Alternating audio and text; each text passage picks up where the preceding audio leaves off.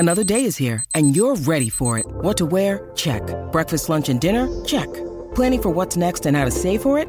That's where Bank of America can help. For your financial to-dos, Bank of America has experts ready to help get you closer to your goals. Get started at one of our local financial centers or 24/7 in our mobile banking app. Find a location near you at bankofamerica.com/talktous. What would you like the power to do? Mobile banking requires downloading the app and is only available for select devices. Message and data rates may apply. Bank of America NA, member FDIC.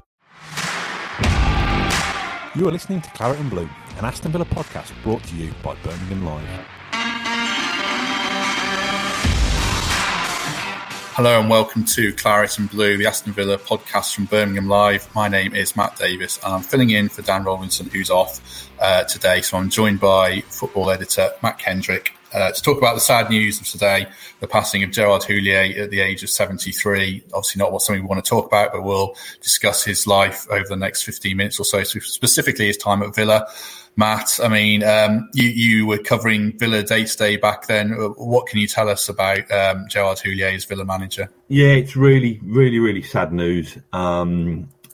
We used to refer to him as kind of Uncle Gerard. He was like this kind of warm, older guy who, you know, it's an interesting one because benefit of hindsight, obviously, we can all kind of look back on things with rose-tinted specs, but I genuinely do believe that his time at Villa was too short. Perhaps wasn't the most popular of characters with some of the senior pros in the dressing room when he came in, because he wanted to come in and really kind of up what Villa were in terms of the professionalism, and that's not meant to be a slight on Martin O'Neill and his regime, because we all know how well Villa did under O'Neill, but O'Neill had a kind of more relaxed approach where as long as his 12 or 13 players were turning up and doing the business, then, you know, they could have long weeks off and then report back to do a bit of shape for the next game. Houllier kind of wanted to smash straight through that and say, no, you know, we want double training sessions. We want to be the fittest team. You know, we want to really kind of work hard on knowing the opposition, and, you know, just the kind of levels of preparation that we've probably seen from, you know, maybe not quite Bielsa-like, but the levels of kind of detail that weren't at Villa prior to that. And I think some of the players, you know, if you listen to Gabby Agbonlahor or give interviews about Gerard Houllier, I think he likened him to a kind of headmaster, a really strict kind of, you know, taskmaster, I suppose. And yeah, it didn't play out that well with some of the people back there. You got kind of some kind of old school players, shall we say, in the likes of Richard Dunn and James Collins, who were quite happy with the way it had been previously. But having said that, there were signs there. You know, it wasn't a brilliant vintage season for Villa by any means, 2010-11. But somehow, by hook or by crook,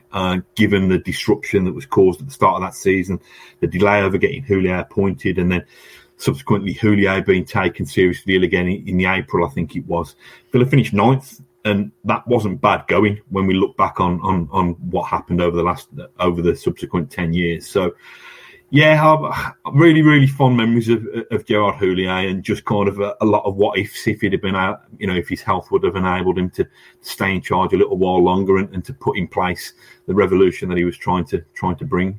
A lot of people said a lot of nice words about him today. He sounds like a good guy. I mean, what were your experiences of him as a person, if you got too many encounters with him at that time? Because it wasn't that long a period, but did you know him fairly well by the end?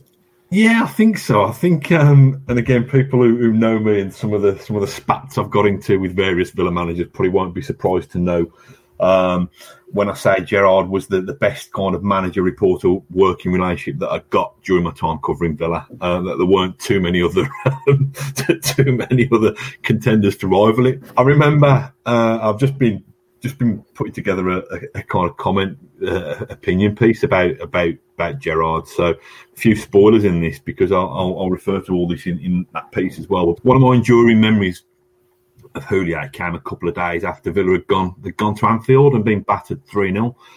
And Houllier, you know, Villa fans, I'm not sure if Villa fans will have forgiven him for this even now, but Houllier, it was his first trip back, you know, first competitive trip back to Anfield since leaving there, and he comes out of the tunnel, walks down the track, and starts applauding the Kop, and just completely ignores the Villa fans, the Villa away fans, and not only that, Villa got battered 3-0 that night. We're pretty terrible. And after the match, he comes out and says, well, if we could have lost to anybody, I prefer it to be Liverpool. And you think, well, Villa fans didn't really want to hear that. But knowing what he was like, a couple of days later, I was invited to Bodymoor for an interview with him. And so I've just written all this, that's fresh in mind. But my nephew, despite being a Brummie, is a Liverpool fan. Boo. So I'd already got a couple of bags of these kind of Liverpool branded bonbons to chuck his way for Christmas, and I turned up at Bodymoor with a bag of these for Houllier, and he kind of glared at me at first, and then kind of gave me this mischievous smile, and then gave me this little kind of friendly punch in the guts, as if to say, you git or whatever the French equivalent is. But he was always got that kind of warmth about him. I remember another occasion, I'd been to New Zealand with my family in January, February time, 2000, must be February, I think, 2011. And for some reason, I came back and I developed shingles. I think you're supposed to get shingles when you're stressed, not when you've had a three-week holiday on the other side of the world. But so I think I missed a couple of press conferences and a game or a couple of games or something. And he took time to pick up the phone and kind of ask how I was and how my trip had been, how the family were. It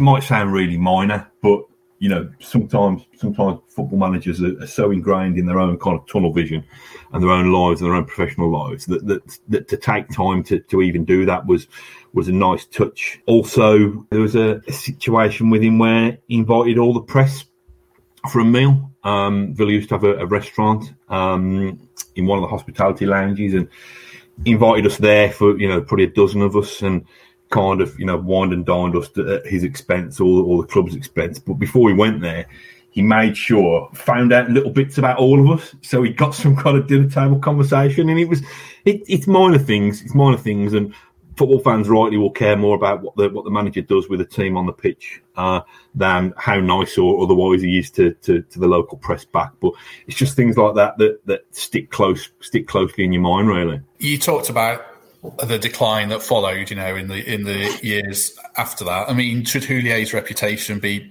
rehabilitated a bit amongst Villa fans for the job he actually did? Because, things did go quite wrong after that.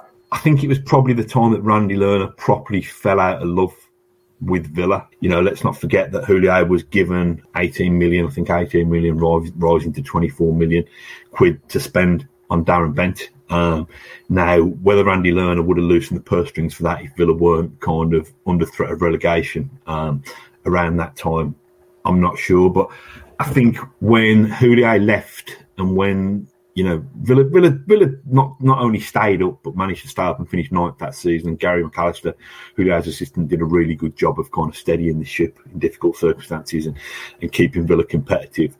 But I think it was still, I think Villa fans, probably myself included, probably thought that Villa were still contenders, were still competitive enough to push for Europe that season. They finished in Europe 3 times in a row, 3 successive 6th place finishes under Martin O'Neill. So probably, over time, I think probably people will appreciate the job that Houllier did. I think perhaps one of his mistakes was trying to bring about kind of revolution rather than evolution, if you like. O'Neill had got a well-drilled dressing room who knew what they wanted to do. Houllier came straight in and said, regardless of what you've been done previously, we're doing it my way. Did that work? I'm not sure. Would it have worked over time? I think it probably would, because I think he would have brought really, really good habits into that place. You look at some of the kids in that dressing room. Mark Albrighton hasn't got a bad word to say about Houllier. Really, really pleased with how he brought him along and how he prompted his development. Barry Bannon, likewise. I think Houllier compared him to Xavi, I think, which was quite a hard act to live up to. But I mean, I've just saying that out loud reminds me of that game against Manchester United when Villa were flying. They got about 5 or 6 or 7 youth teamers playing. Eric Lehigh, Mark Albrighton, Barry Bannon, Jonathan Hogg. And it looked like, I think, I can't remember what we call it. I think I come up with some crap name, the equivalent of Fergie's fledglings. I can't remember what it was, but it might have been Gerald's Juniors or something particularly corny like that. But back then we thought, crikey, is this the future? I mean, Villa subsequently blew that and drew 2-2 in that game, but it gave us a really, really good glimpse of what could be. Never happened. It never happened. Houllier was taken ill, another heart attack in April time, I think it was. After that, it was the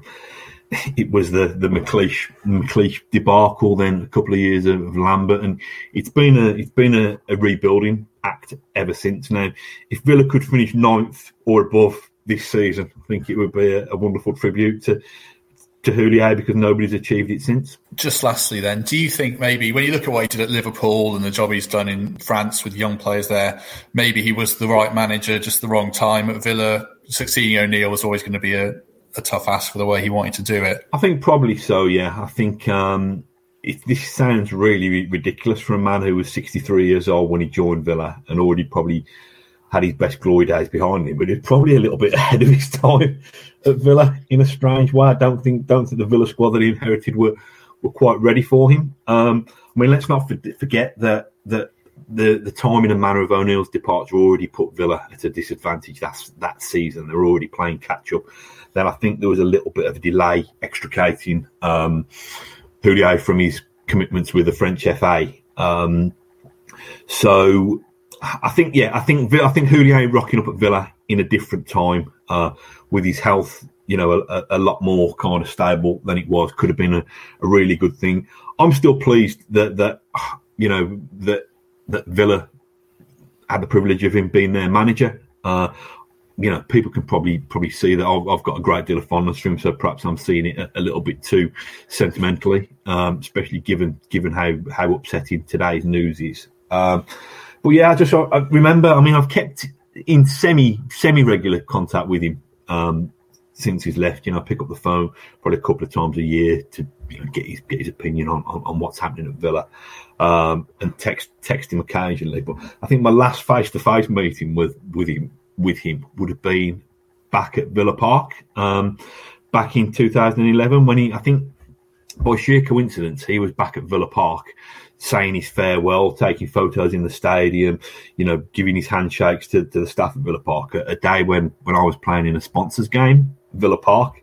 And I remember just bumping into him in the tunnel at the end. I think he said something like, kind of, I'm giving up my day job, but you don't give up your day job or something. So whether he witnessed 5 minutes of me dragging my fat backside around the Villa Park pitch, I don't know. But handshake, a hug, and it was just a nice farewell.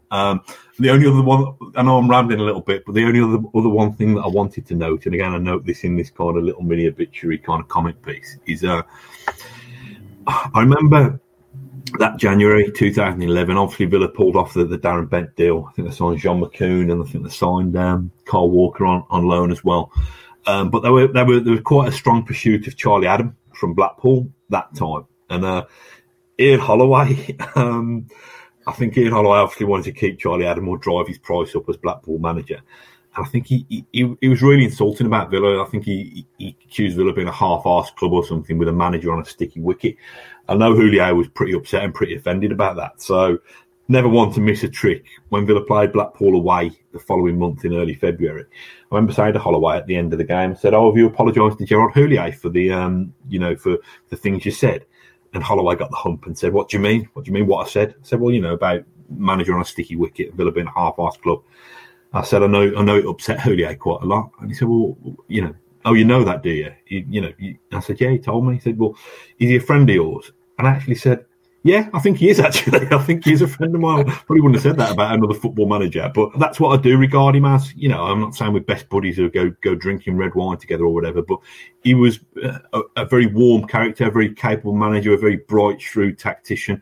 And I think you probably nailed it, Matt, by saying, right man at the wrong time. But I'm privileged that I've met him. I found him to be a really, really lovely fella. Obviously, thoughts and sympathies are with his family and his close friends at the moment. But I think football's lost a great guy, a great ambassador, and a great mind. So rest in peace, Gerard. Thanks for the memories. I'm sorry it was so brief.